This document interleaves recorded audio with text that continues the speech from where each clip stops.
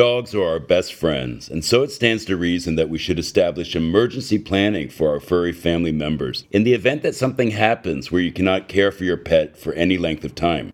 What does an emergency planning for your dog entail? Choose a caregiver you trust who is responsible and reliable, and a second backup caregiver. Create an information dossier on your dog, and prepare an emergency supply kit with all food and medical essentials. Welcome to Dogs Save the People, a podcast about how dogs make our lives better. My name is John Bartlett and I'm your host. This episode continues our questions and answers series where we take listener questions. My answers are based on my own personal experience and research, as well as advice from our previous podcast guest experts. If you have a question you'd like answered on the show, reach out to us at dogsavethepeople.com, where you can email us directly or connect to us on social media.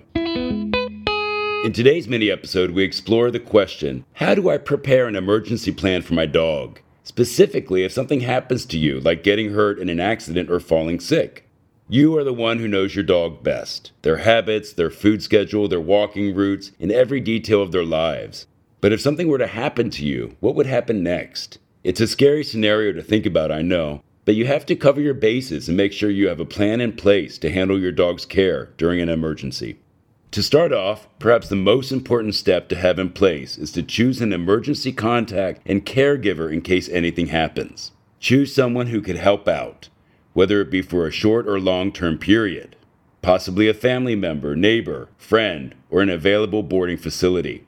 If you use a dog walking or dog sitting service, you may want to check ahead of time if they can deal with these emergencies. You probably want to have a second backup person as well, in case the first one is out of town or temporarily cannot go to help with the dog.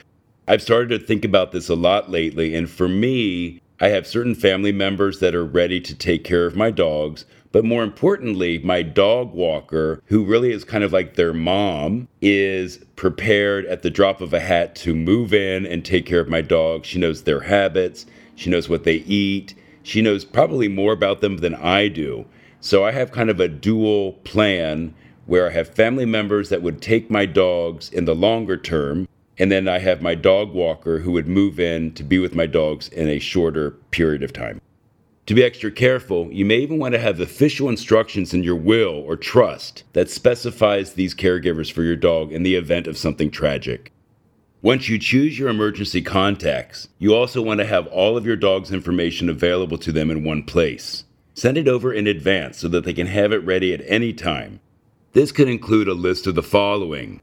Number 1, identification and owner contact information, such as recent photos of your dog, contact info for your emergency caregivers, copy of registration or adoption records, as well as your phone number, email, and address.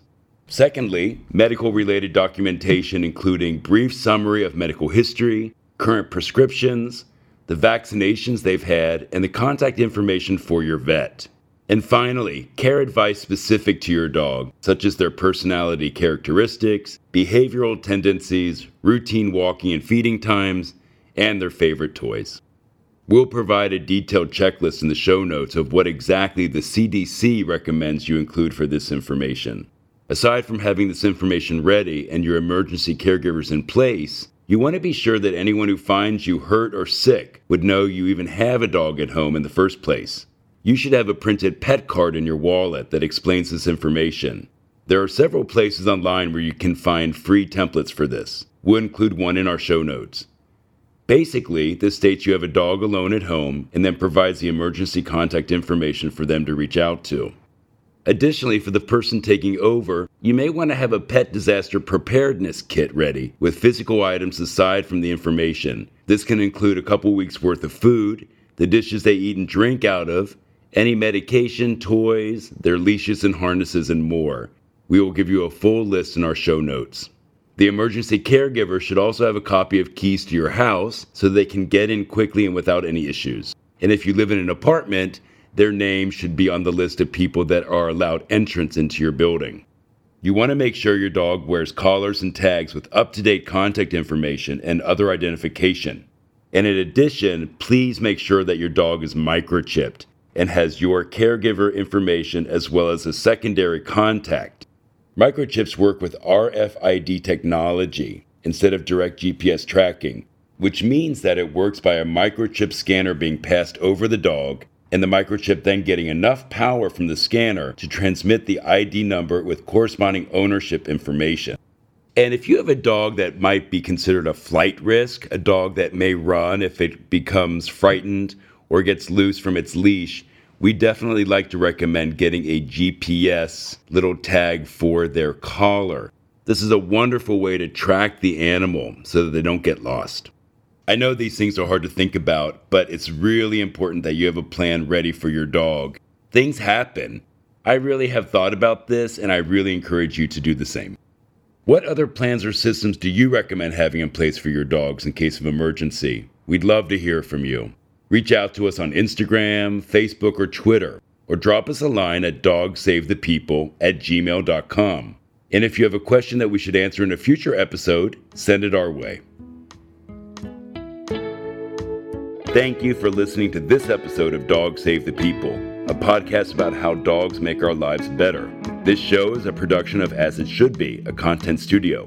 It's made with the support of our producer and editor, Jack Summer. And special thanks to our composer and neighbor, Daniel Lampert, for creating the music for the show. You can subscribe to Dogs Save the People on Apple Podcasts, Spotify, or wherever you get your podcasts. If you like the show, please leave a review or rating. You can follow us on Instagram, Facebook, and Twitter. And you can check out the Tiny Tim Rescue Fund, my foundation, at johnbartlettny.com. Enjoy a walk with your dog and make it a great day for both of you.